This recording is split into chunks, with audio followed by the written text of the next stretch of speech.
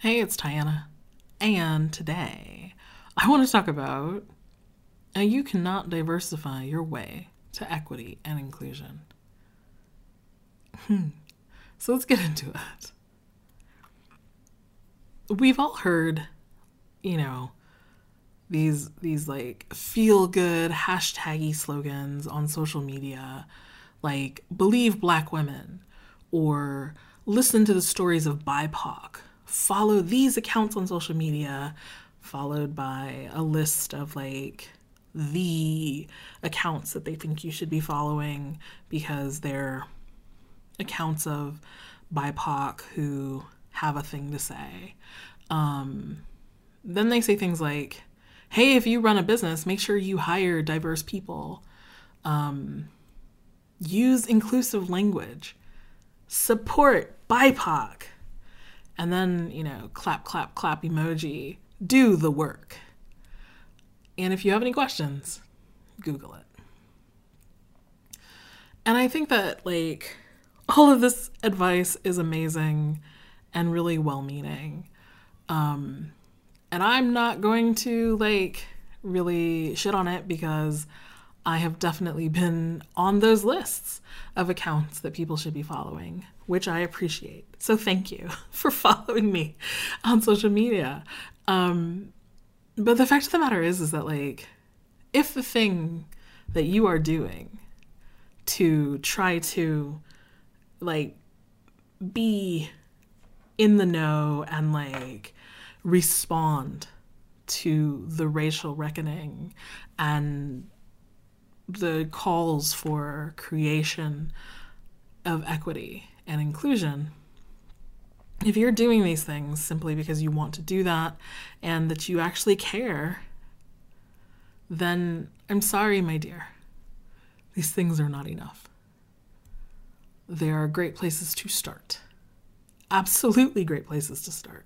Please start there. Please start where you can start. But it's not enough.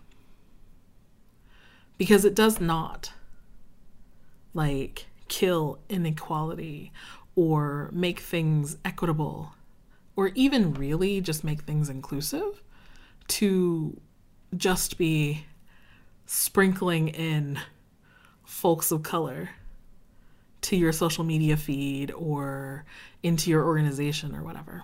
It doesn't work that way. What it is going to do is it's going to make everything you experience more colorful. And I think that that is fantastic. I myself live a very colorful life. It's inherent to who I am as a person, as somebody who is biracial, queer, fat, like all of those things have contributed to my very, very colorful life. However, it doesn't mean that this inherently, this colorfulness creates equity and inclusion. Because what is that colorfulness? It's diversity. And diversity is great because what it does do is it creates exposure. It like makes you kind of like interact with lots of people, lots of different types and kinds of people. But that's all it's doing. You become aware that other people exist that are different from you and that there are differences that exist in the world. And I think that this awareness and this exposure, super useful. But these two things don't break down any systems of oppression, because what is needed to actually break down systems of oppression, you have to couple that awareness and that exposure with the skills to interact with the depth and the breadth of the actual lived experiences of those human beings that make up your diverse and colorful world. Because with every difference also comes, like, experience, And those experiences, like, are colored as a pun, sorry. But the experiences of people who are outside of the quote unquote norm or the quote unquote ideal, the experiences that they have in their lives are always marred by the fact that they are held as different. And that's because of white supremacy. Okay, so now I've said the thing. I've said white supremacy, and I know that there are people who are going to be listening to this, and they're going to hear that phrase, and they're going to roll their eyes, and they're going to take the deep breath like I just took, and maybe they're going to tune me out from here on out, and that's perfectly fine. I wish you well. But if you're still here with me, and you're still listening, in spite of the fact that you might have rolled your eyes, or taken, the deep sigh, and like you're kind of girding your loins, preparing for guilt and shame. I just want you to let go just a little bit of that. And also it's okay. Because the fact of the matter is that this shit's uncomfortable. This is a difficult conversation to have.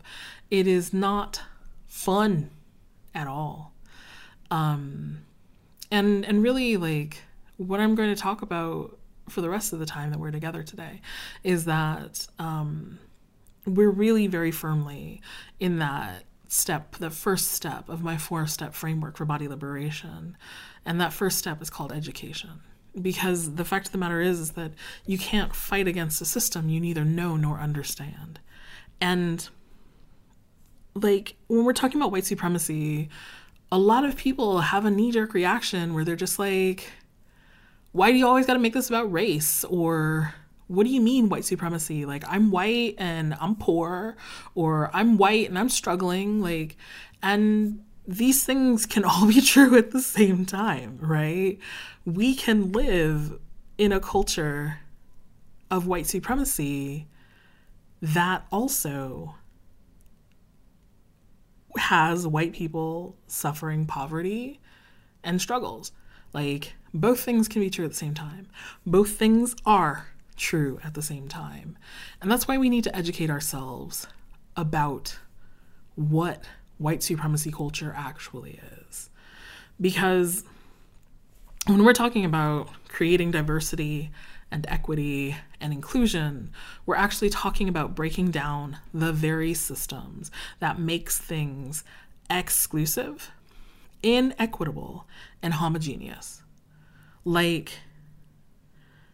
don't have a problem where women weren't getting hired and people of color weren't getting hired into jobs because those jobs, for some reason, just inherently were exclusive of these people. There's no inherent exclusion in who can and cannot work an office job.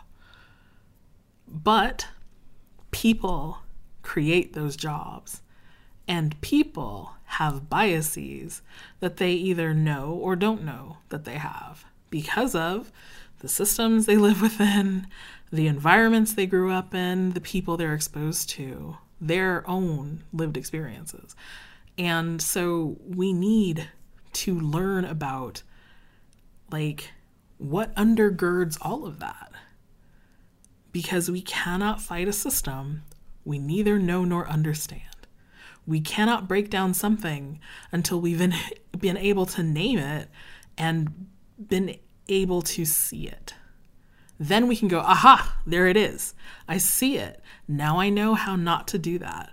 If there's a manhole in the street ahead of you and it's pitch black dark and there's no cover on that manhole, you're going to fall into it every single time until you learn how to recognize where you are and the fact that, oh yeah, that hole is there. I'm going to fall in. Maybe I should step to the side 3 paces when I see this thing over here. It takes education. You're not just going to know. None of us just know. And so we have to learn.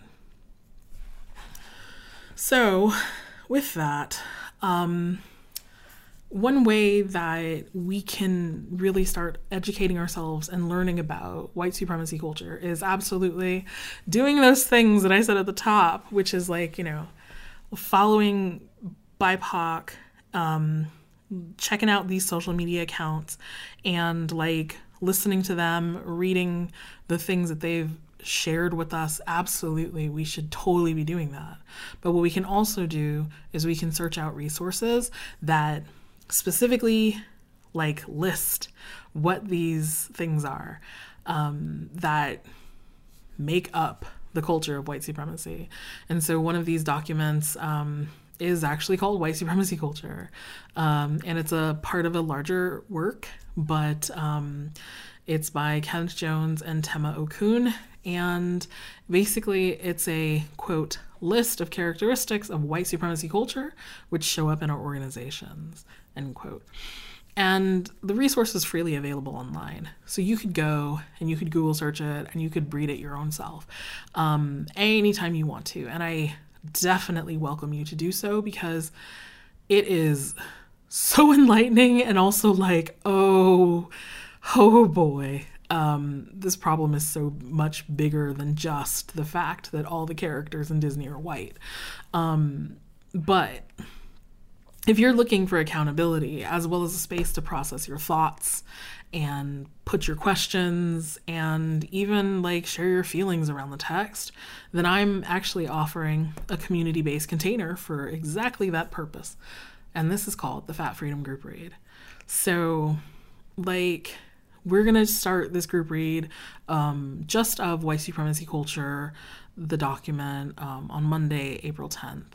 And we're going to have a live discussion call on Friday, April 21st for 90 minutes at 12 p.m. Eastern Time. Because you don't have to wade into the waters of doing the work all by yourself. None of this is accomplished alone. We can do this together. We can always do it better together. And I think that you should definitely come join us. So if you want to learn more about the Fat Freedom Group Read, specifically reading white supremacy culture with us, then come check us out at fatfreedomgroupread.com.